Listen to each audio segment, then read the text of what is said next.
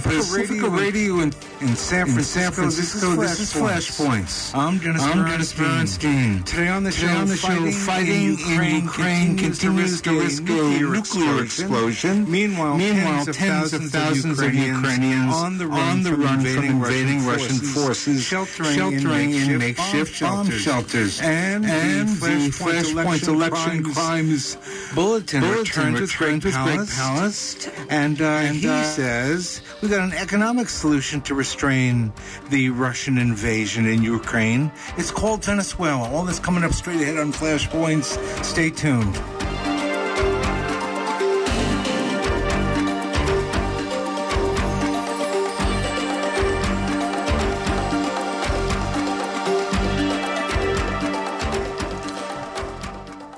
And you're listening to Flashpoints on Pacifica Radio. We were having some technical problems there in the opening, but we are glad to have you with us today. We broadcast every weekday over the Pacifica Radio Network. This is the Flashpoint Show.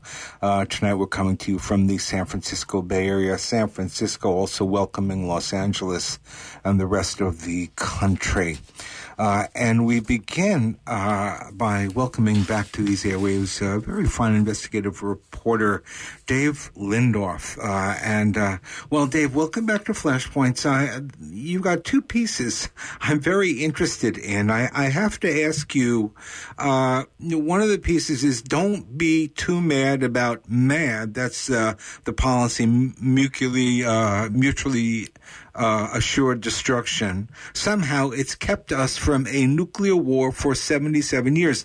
Are you telling us that you feel safer now than ever now that there's a hot war going on around Chernobyl and other nuclear reactors like it?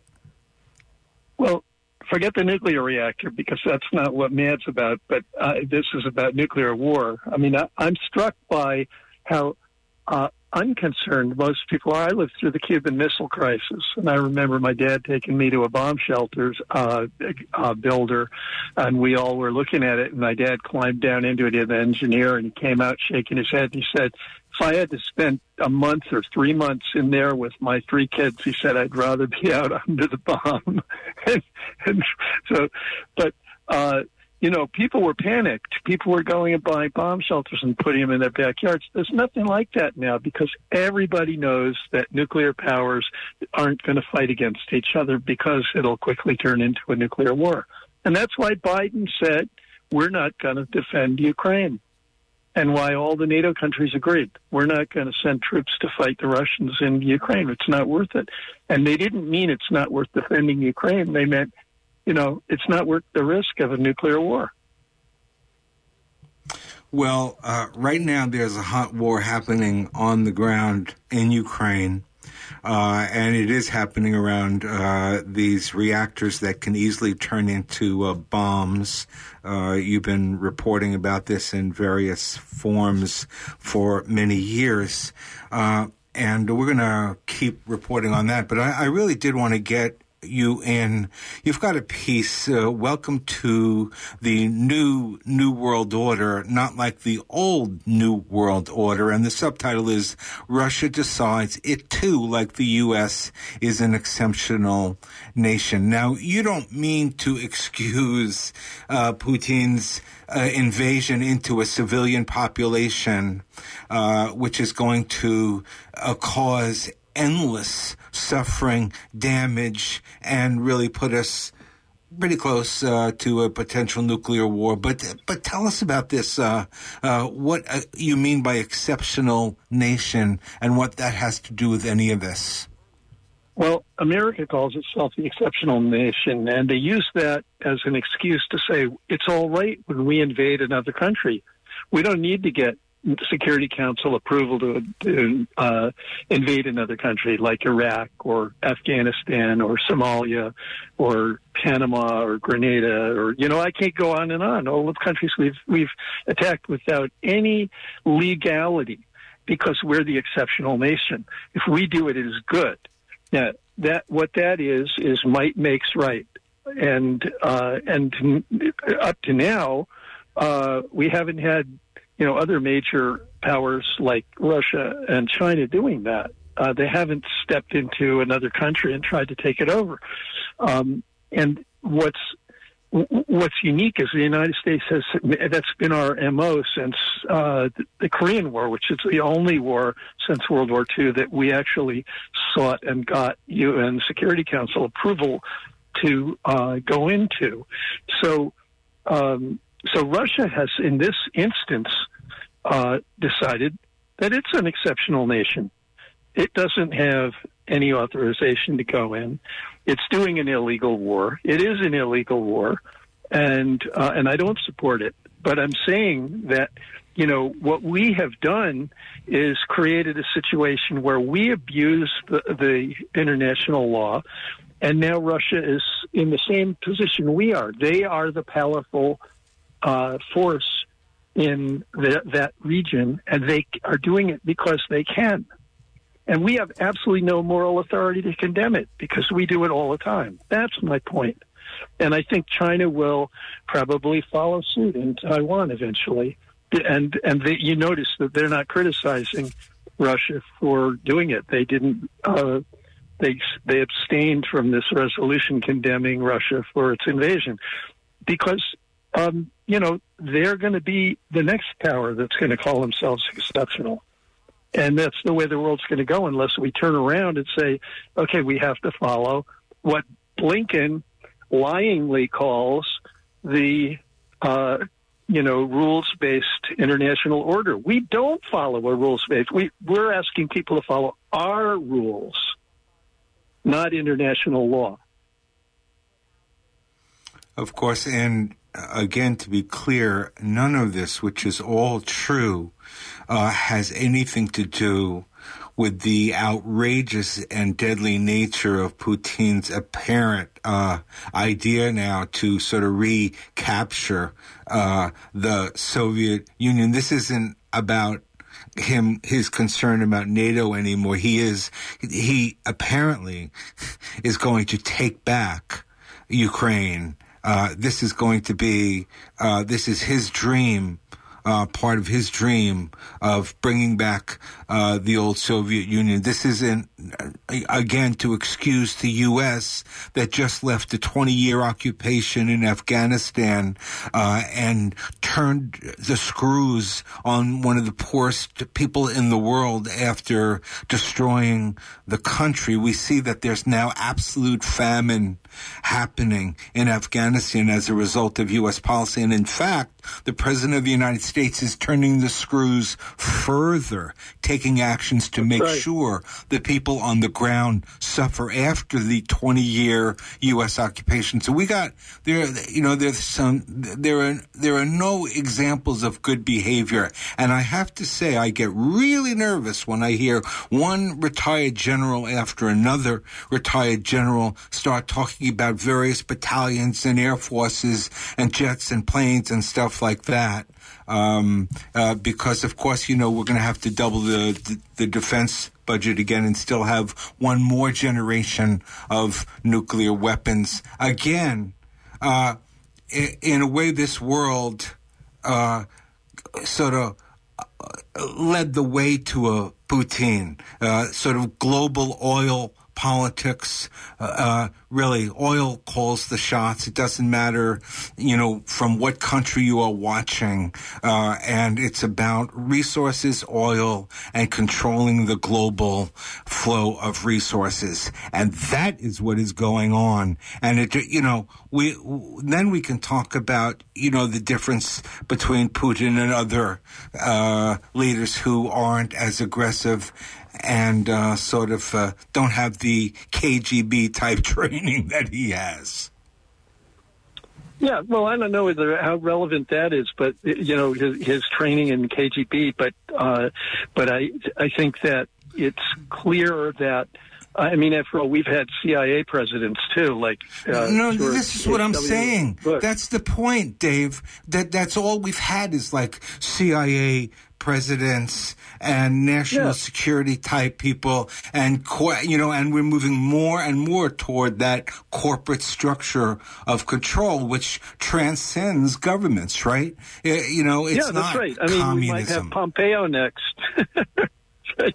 Who knows? Yeah, right.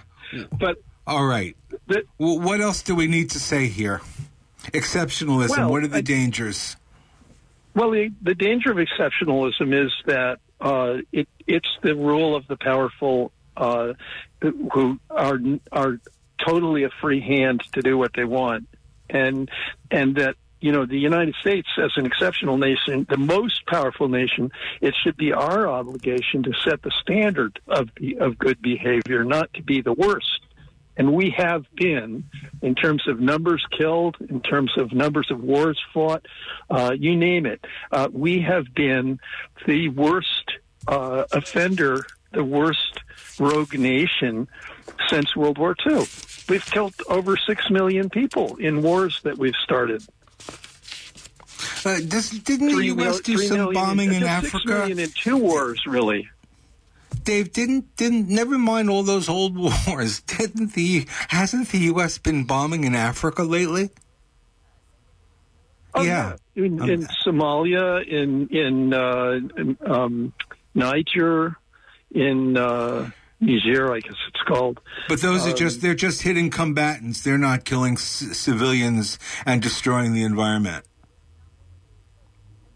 I can't speak to this. I'm cynical here. Go on. My friend, the late Robert Knight, also, he often used to reflect and actually did some reporting on what the ozone layer might look like over Iraq. Yeah, exactly. I mean, look might at be responsible for that. Yeah. You remember all those wells that got ignited by Saddam Hussein? As a retaliation to the U.S. invasion of Kuwait. I remember them. Fires. Yeah. I mean, okay, Saddam Hussein did that, but he did it because we attacked Kuwait. And that was the attack we did, because of this claim that, babies were being ripped out of incubators. And incubators, another fake story leading us into war. I have to go now. But it's interesting you bring up the story about the oil well fires, because I broke a story with Sandy Close when all over the world and the Pacific News Service that showed that we got a hold of a 500-page Pentagon paper. They were preparing for the war against Kuwait, and they knew that those oil well fires, that would be like part of the justification for the war and the making it okay. They knew, so they were so sure that that those oil wells would be lit on fire that the Pentagon papers that we obtained and broke showed how they had already identified a whole bunch of oil well firefighting companies, special firefighting companies, that they were ready to put out the fires. Oh yeah, Red Adair and all those guys were shipped over there to try to put them out. They couldn't. It just goes on and on. We have to leave it there. Dave Lindorf, thank you. I'm worried about the nukes at a lot of different levels, and we're going to continue to report on that as well. We appreciate you joining us on Flashpoints. Please stay safe. And you are listening to Flashpoints on Pacifica Radio. We're going to take a short break, and hopefully we will have our technical ducks in line, because we were getting this feedback that almost took the top of my head off. There's not much of it left. We'll be right back.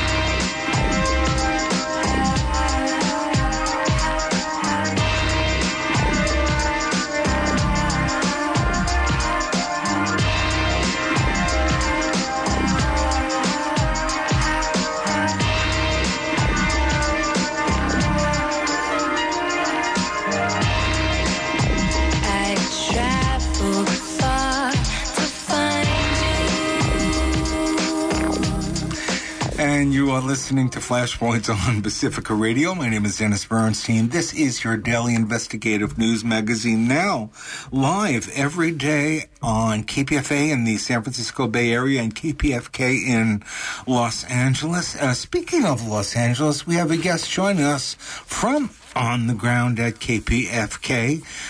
His name, maybe you never heard, perhaps you never heard of it. His name is, what is this thing? Greg Palast.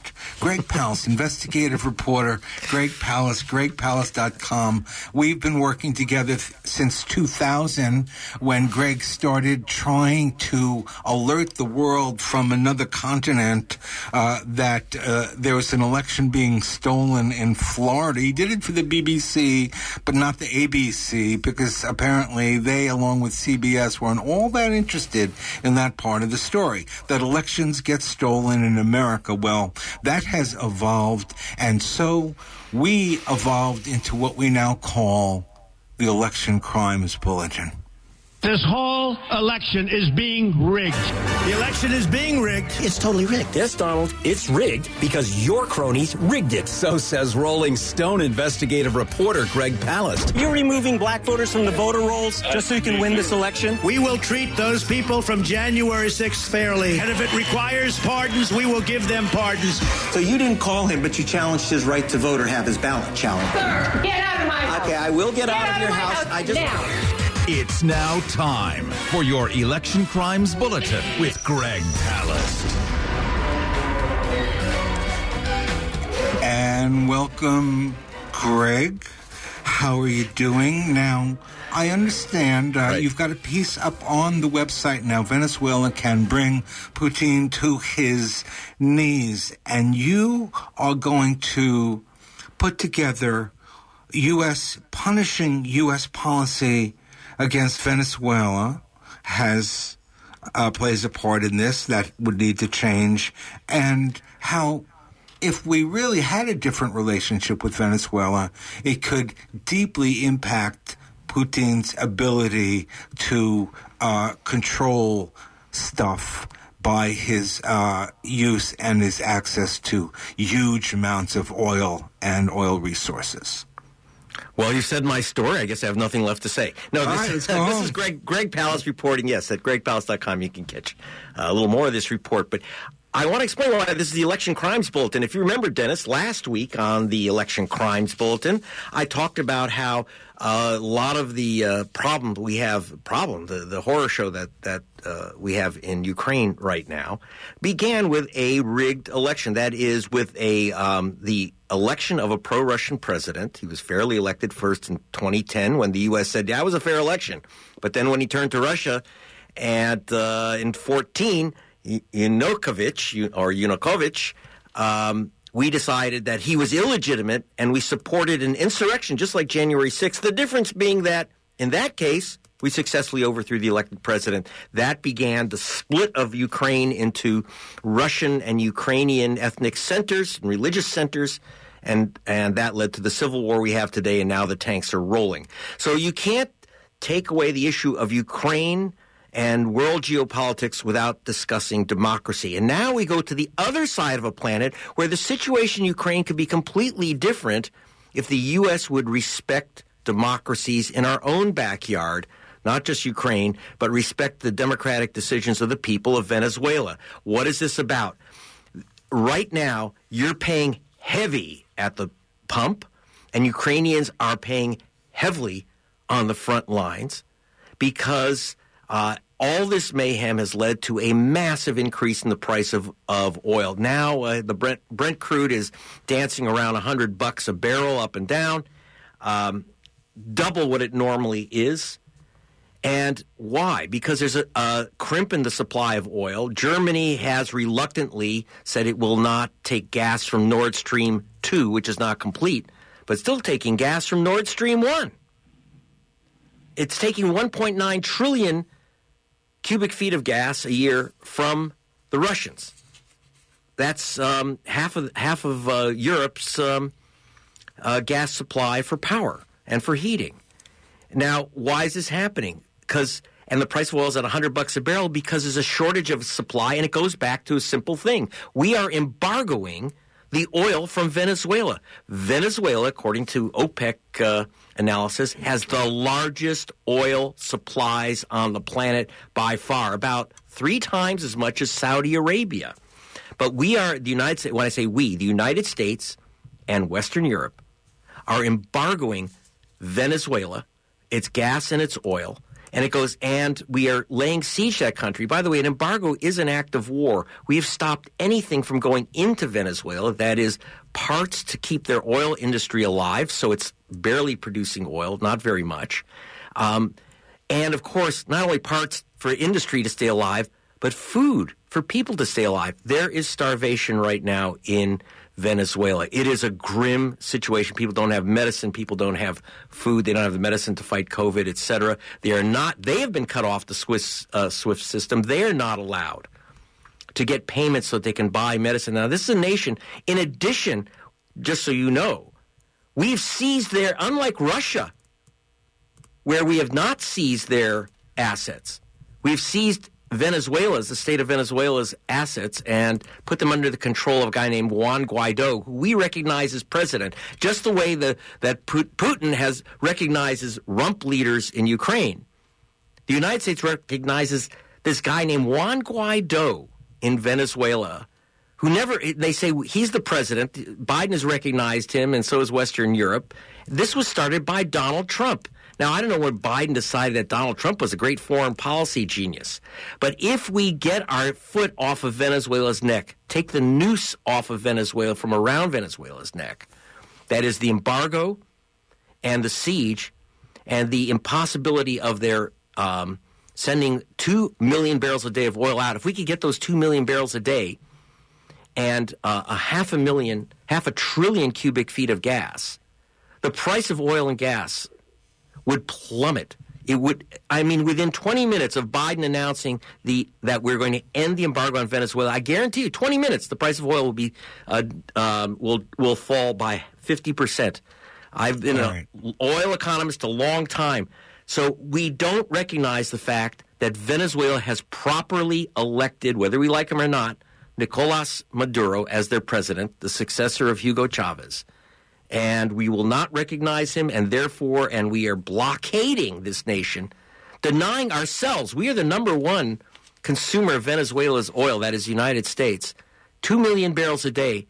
If we had that oil, believe me, Putin would have a tough time rolling his tanks. He can't afford. That's where he's making his money. Okay. Let me come in here, first of all, and say you're listening to Flashpoints on Pacifica Radio. We're delighted to be joined again by Greg Palast. We do the Election Crimes Bulletin, the Flashpoints Election Crimes Bulletin with Greg Palast every week. We've been doing it this way, in a focused way, since 2016. We've had the privilege of working with Greg back to 2000. This is sort of takes us into the international arena, but Greg is good at finances wherever it's happening, and that's part of his genius to be able to understand the financial side of this. But I have to say to you, my kids in the South Bronx, I'd say, so if you would, and they say, if ifs were fifths, we'd all be drunk. So there's this big if with Venezuela. I mean, let's face it, Greg, at a higher level, the folks who want to work with Putin want to work with Joe Manchin.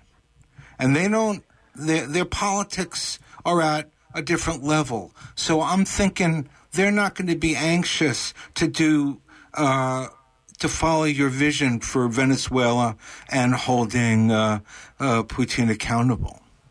Okay, that's a very important point.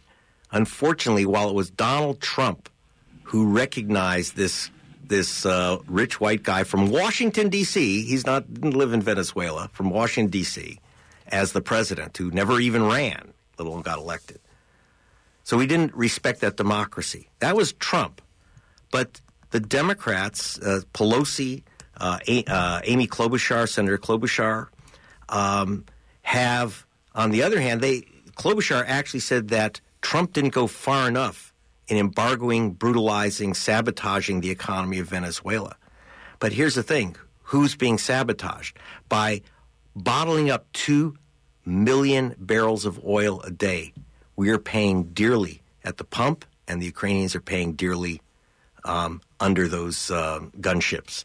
So, and why are we doing this? You have to ask why we're doing this.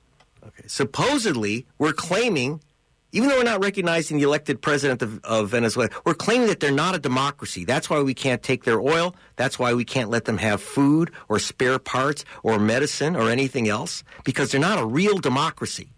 So instead we get our oil, Dennis, from those real democracies known as Saudi Arabia, Kazakhstan, Qatar, and by the way, the number one supplier, Russia.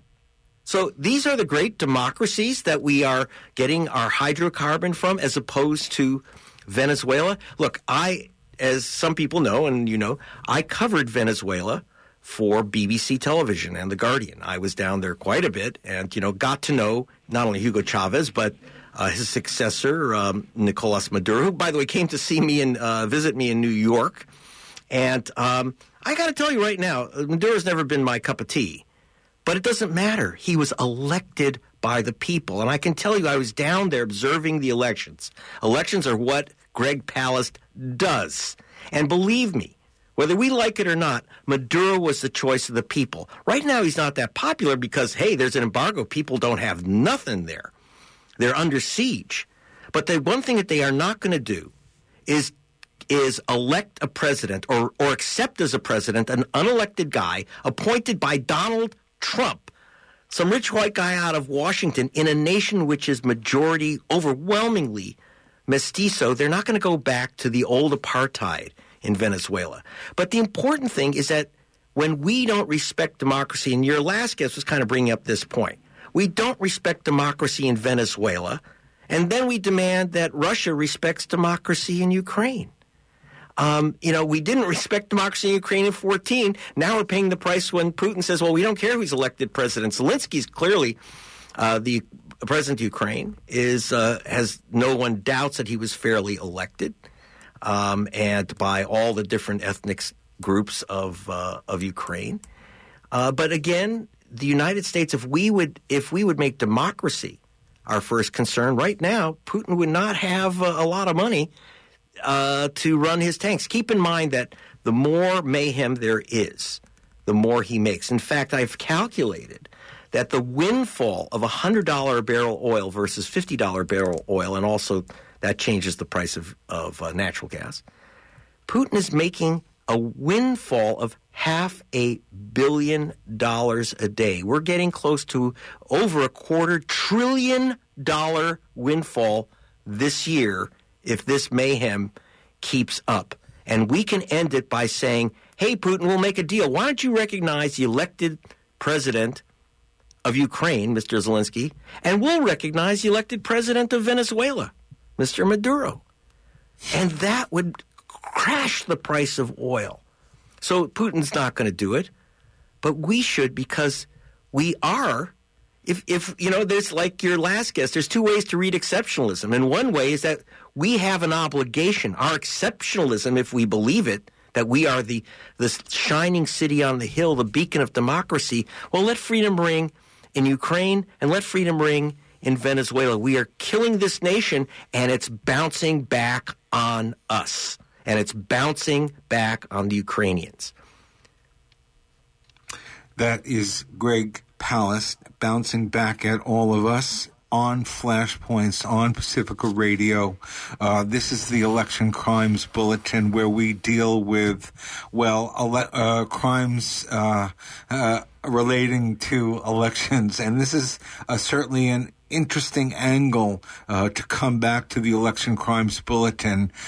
Greg, there's a whole world of dangers facing us in terms of these crucial elections coming up in this country. Yes. That's certainly something that we're going to have to get back to. But I want to give you 60 seconds. I hate to change the subject so quickly, but what should we be worried about while we're worried about if there's going to be an accidental nuclear atomic explosion? Look, There is Ukraine has nuclear plants, including a giant nuclear plant park. We all know about Chernobyl. I hope you do. That's in Ukraine. That's not Russia, or it was Russia until it became Ukraine. And yes, it's incredibly dangerous. We're literally having fighting around the Chernobyl, what's called the sarcophagus, with the enclosure around that plant, which contains, massive amount of unprocessed radioactive isotopes. If that stuff is released, we can't even measure the deaths because some of them come 20 years later as cancer. And we are going to have to worry about that in the United States as well. That also has to do with elections. Everything comes back to democracy, and we should talk about that on the other side of the break at the bottom of the hour. What we're going to do right now, we're going to take a short break. And I have to tell you that I spent 2 years investigating what happened at Hanford, where they made those atomic bombs, and what they told the people and didn't tell the people, and they're still stuck with it forever. Anyway, I'm Dennis Bernstein, honored to be with Greg Palast. Short break. Some of you are going to hear from John Pilger, and others of you are going. John and Michael, I want to get your responses, to what Stella said and what Professor Chomsky said. He just had to leave, so we bid him farewell. About this. Nora, before we go on, Stella, can you make sure that everybody watching and listening to this has that link of the Yahoo News story, whether you post it here on your platform, Nora, or Stella, give the people watching and listening to this a place to go to read this incredibly important story. Great. Yeah. Lena says that it will be posted. Okay, great. Thank you. Here on the website. Yeah. Thank you for that. I want to talk about this, in John's film, you talk to someone who says that basically the facts don't matter when you're dealing with the, national security state, and especially, the so-called war on terror. It doesn't matter what the reality is, what the facts are. What matters is what the government, what U.S. imperialism wants to do, what its goal is. Can you talk a little bit about the case of Assange and whistleblowers and how the mainstream corporate media is selling this ongoing series of illusions to try and assassinate Julian Assange's character, like Stella said, and to prep us for a coming war? Listening to Stella's eloquence describing, and I know how difficult it is for her, describing the whole sweep of history of Julian, and really, though she was concentrating on this latest revelation, there's so much more. That's, of course, just the surface. And I think what Professor Chomsky was saying and what Stella was saying is something that the mass of people are not going to hear. They'll hear it when a film of Michael's comes out, or perhaps when a film of mine comes out, but they won't. So we're a select group. When Professor Chomsky was talking about China and provocation, but the provocation on China is the most dangerous of all. There are 400 US bases surrounding China, all the way from Australia up through the Pacific, right through Asia, across Eurasia, constantly, day after day, US drones, US warplanes probe Chinese space, almost on a war footing. Almost none of this is reported. And a ridiculous British aircraft carrier and the usual fleet of provocative American ships turn up in the South China Sea, and that is news. Now, I'm sure we'd be here all night if we're going to end up criticizing the news, because we've all done that. But really, it's why are these why are these myths? Why is the myth that China is a threat still understood by most people? Why is there a criminal silence? Has there been a criminal silence for the last 10, 11 years over the crime done to Julian Assange and the great public service performed by Julian Assange? I mean, the last hearing, I remember, and Stella will be so used to this, was on August the 11th. I don't remember. There appeared to be a lot of press there, but they were press from what we used to call, without it sounding pejorative, I hope it doesn't, the alternative press. The BBC turned up for one day and decided they were bored. In fact, the BBC correspondent said it was all rather repetitive and left. And the same thing happened at the Old Bailey in September of 2020. So people are not aware of that. And this propaganda by omission, propaganda by silence is the greatest threat in my view. Because if we don't know about it, how can we resist it? How can people resist it?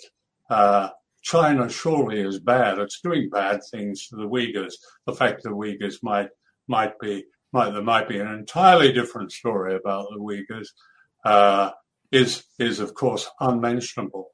The Guardian newspaper has a reporter in Taiwan who reports the mainland and all of Asia. She is a propagandist. I mean, propaganda on a level of Lord Haw, World War II style, but simply not mentioning it. Julian, in the early part of Julian's struggle, when the lies that were told about him were legion, one after the other, that was the coverage. That was the coverage. It was a coverage of lies. Now it's a coverage of silence. And yet everything Stella says is correct. The impact of the judgment, of the decision made by the judges on the 27th and 28th of October will have an enormous effect on, well, I know we say the free press. I actually don't believe there is a free press, but it will have an enormous impact on the honourable exceptions, the journalists and filmmakers who try to get their work out to a mass audience. So it is that propaganda that really, I think, is our greatest threat, and be interesting to hear what Michael says about this, because Michael is a pioneer in breaking through this. But there are a few of us. That's fine. There always was few, but I think we can't assume that people have this basic knowledge that even when you mention Julian's name to people, now there is, yes, why is he in prison? They will ask questions. There won't be answers to those questions because there's nothing in the daily media that will give them those answers. I often thought there's two issues in the world that maybe there's three now if we add China, I suppose, but there's two issues that if you understood those, then you understood so much else. One was Julian Assange, and the other was Palestine.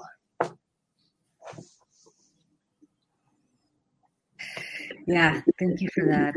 Michael, your thoughts on whistleblowers and the notion of a free press and how journalists should be, watching what's happening to people like Julian Assange. Well, it all seems so strange to me that the New York Times and other publications were very happy to use Julian's brave dissemination of the truth. That as soon as the orders came down that the narrative had to change, they were very willing to become complicit in the changing of that narrative. In full disclosure, I put up either part or all of Julian's initial bail money. I am putting it up knowing, if you understand bail money, you get the money back when they show up, and knowing that there was a good chance that he might not show up, I knew that was a very worthy gift and contribution to this, and to protect him. I visited him there in the embassy, in the little office that he was living in. Living is a liberal use of the word living, because it was an awful thing to witness, frankly. And I wanted to stay as long as I could, because he needs still that support and that that helping hand. So I would ask anybody who's listening to this that if you have found yourself falling for any of the propaganda, that you step back and come back into the light, and be grateful for those who have, with great courage, been willing to tell us and the world what we've been up to and how we tried to pull it off. Whether it was invading Afghanistan, invading Iraq, the scene there that there at the beginning of John's film of footage of us ending the lives of people, just people. And we have so much to pay for and so much to make up for, and so much. I'm a big believer in redemption. It has stunned me through my entire American life, the lack of desire to seek redemption, to starting with how this country was formed, founded in genocide and built on the backs of slaves, and never really coming to terms with that, being honest about it,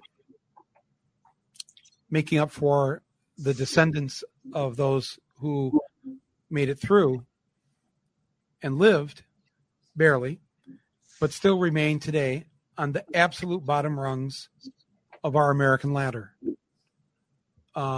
Black Americans, Native Americans,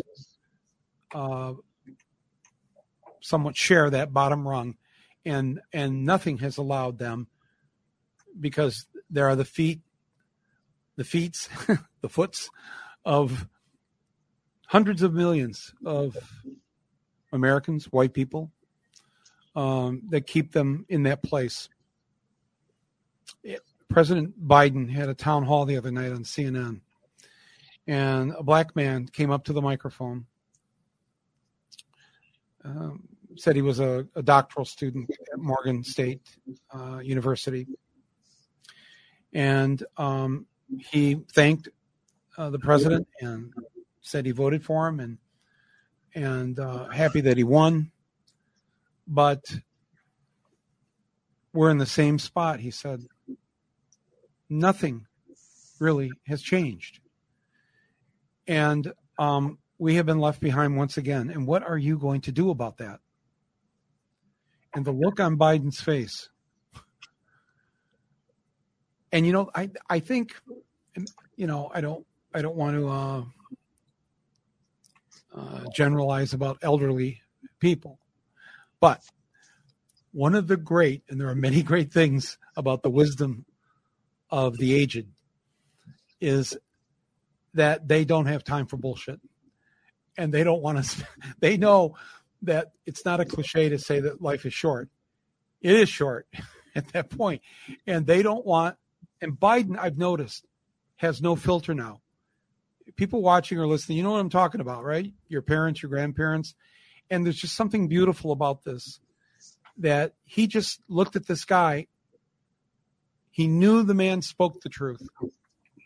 And then he just said, you're absolutely right. And I have failed. In these first 9 months, my greatest regret, the greatest regret of my life now, is how I've not come through for Black Americans, and that he and the Democrats have let the voting rights thing die. It was quite a moment, not one you usually see on TV. And frankly, I've been opposed to Biden my adult life, it seems like, because he was in the Senate I think he was elected when he was 29. The things that he has done and stood for, I mean, the list is long and shameful.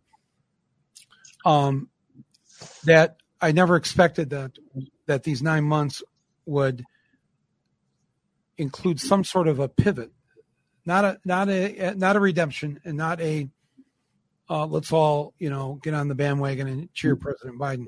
But something is happening, and something has happened to him personally. I don't know what it is, but I think, and for those who are Americans who are watching this, we need to not back down 1 inch right now. We all need to be active, very active, and we can't stop listening to the news media, the way that they want to frame what's going on now. Well, it's Manchin and Sinema against. No, stop it. What's going on right now is this is a critical moment for those who believe in capitalism. They know. One slight tilt and the end could be near for them. They know that. White supremacists know it. They know that for the last 11 years, on the first day of school every September, the majority of first graders entering first grade are not white. The country is changing. It has changed. The demographics.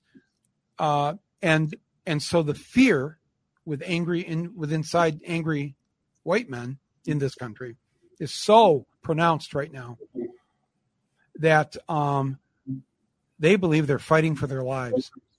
So it was great listening to what Noam Chomsky was saying there. And John, and if people haven't seen this film that was put up today before this, and it's going to be played again after this, please watch John's film. It's very powerful. Yeah. Thank you for that. And I want to ask both of you, and both films will screen again on Wednesday as well. I want to ask both of you and Stella, Michael, I was rewatching your film yesterday. I think, maybe the first time since I saw it in theaters so many years ago. And, rewatching John Ashcroft singing "Let the Eagle Soar" really brought back a lot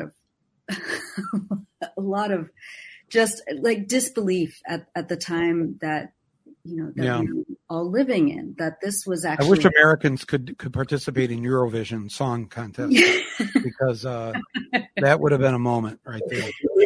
Don't they already? Surely they must own it. Israel is in Eurovision for some reason. Oh, I'm going to think differently about the Eurovision Song Contest. It's got Americans in it. I'm going to watch it. So I want to ask you, all three of you to briefly talk about, your thoughts on the recent rehabilitation of George W. Bush by the leading elites of the Democratic Party. by the corporate media, and how this fits into what we're talking about. No one has been held accountable for any of the atrocities. That's right. That both of you filmmakers have documented in your films, and Stella, what Julian has disseminated in terms of information. What do you make of this? Watching these films after so many years after you've made them. Well, Bush, Cheney, and Rumsfeld, I think for many years, I don't know if it's still true, really couldn't travel to certain countries for fear that they would be arrested as war criminals. They're still war criminals. And so, but I took, I guess, some satisfaction during that time, and if that time still exists, great, that they are essentially prisoners of this country. Of course, Rumsfeld now is gone, but I'm not sure exactly what the question is about it. What, are you saying, like, when I watched the film all these years later? Yeah. When you rewatch it, or when you see these war criminals that haven't been held to account all these years later, like what's your reaction? How should we be feeling about this? Well, a boy can hope. First of all, hope never leaves. It's still time to do that. I think when I watched Fahrenheit 9/11 here a month or so ago, I put it up for free on the internet, and with my I put it on actually on my Substack player so that people could watch it for free. And watching it, I was so moved, thinking about how, on a personal level, that this film is sort of, the anchors of the film are these two women, the mother from Flint, Michigan, who lost her son in the first couple of weeks of the war in Iraq, and the mother, the Iraqi mother, who's climbing through the rubble of her home with her dead children, grandchildren, and screaming out to Allah, to God, please deal with these Americans. Please. You're not going to let them get away with this, are you? It's so powerful, to see that and to realize as an American the kind of grief that we've brought to the world. And I guess maybe I'm less concerned right now about, I hate the whole revisionist history when it comes to Bush and his cronies, but I'm more concerned with us, the American people. Have we learned our lessons? Just with the defeat, the American defeat in Afghanistan a month or so ago, watching the American media, listening to American voices, it seemed like a lot of Americans haven't learned the lesson. And I just felt so sad thinking that the lesson is still going to have to be learned. And the lesson is the first steps of the lesson are, who do we slaughter next? We, the United States of America. That will have to be the first step before we have a chance to maybe try to learn that lesson again. Try one more time to figure it out as to why we are such, what's the famous line from D.H. Lawrence? The Americans, they're such great killers. For that to no longer be true, this is going to take a lot of work on all of us citizens, on our part. Otherwise, the world is not safe. The world is not safe from us. Yeah, I agree with that. The world hasn't been safe from America for a very long time. In fact, during my whole lifetime, I have always regarded myself as very lucky to have got to this stage in life, having reported a number of America's wars not to have been blown to bits by American bombs, or the American bomb, the nuclear bomb. And, you were talking about George W. Bush there, Michael, but if Noam was here, I'm sure perhaps he'd correct me, but I remember, and I paraphrase one of his more interesting, they're all interesting, but particularly interesting quote about what if American presidents, all American presidents, were put before the equivalent of a Nuremberg tribunal? And again, I paraphrase. Noam said something like, well, they'd all be hanged. So they're all war criminals. Harry Truman was a war criminal. The Democratic Party has started more wars than the Republicans have, in spite of Donald Trump. Our whole world is made unsafe by the United States. The word imperialism, which we've used here, is almost never used beyond our milieu, let's say. I would go further and say the word Americanism is not used. The word anti-Americanism has been used. It was used right through the 50s. It's been used against me, and it's been used against, I'm sure, against Julian and others. But the term Americanism, this claiming the cultural brain of the world. There was a film in 1990, you remember, called Jerry Maguire, starring Tom Cruise. It starts with a voiceover. It says, "From now on, America sets the tone for the world."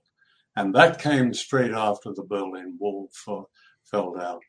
Those of us who don't have a vote in the United States, and even if I had one, I wouldn't want to use it, but would like the United States to perhaps, standing back, it seems there's so much talk. There is a lot of resistance. There are so many good people doing good things. But what does it amount to? Yet another war criminal is elected. President Biden actually said, I thought his most remarkable statement, Michael, was a while ago, in which it was put to him some accusation that America went round the world overthrowing governments. He said, that's ridiculous. We've never done that.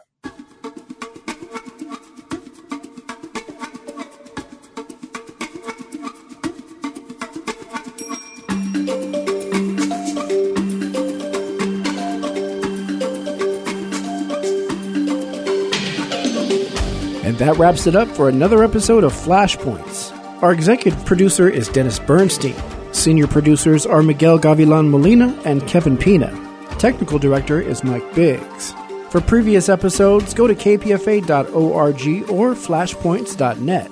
For questions or comments, email dennis@kpfa.org. Thank you for listening.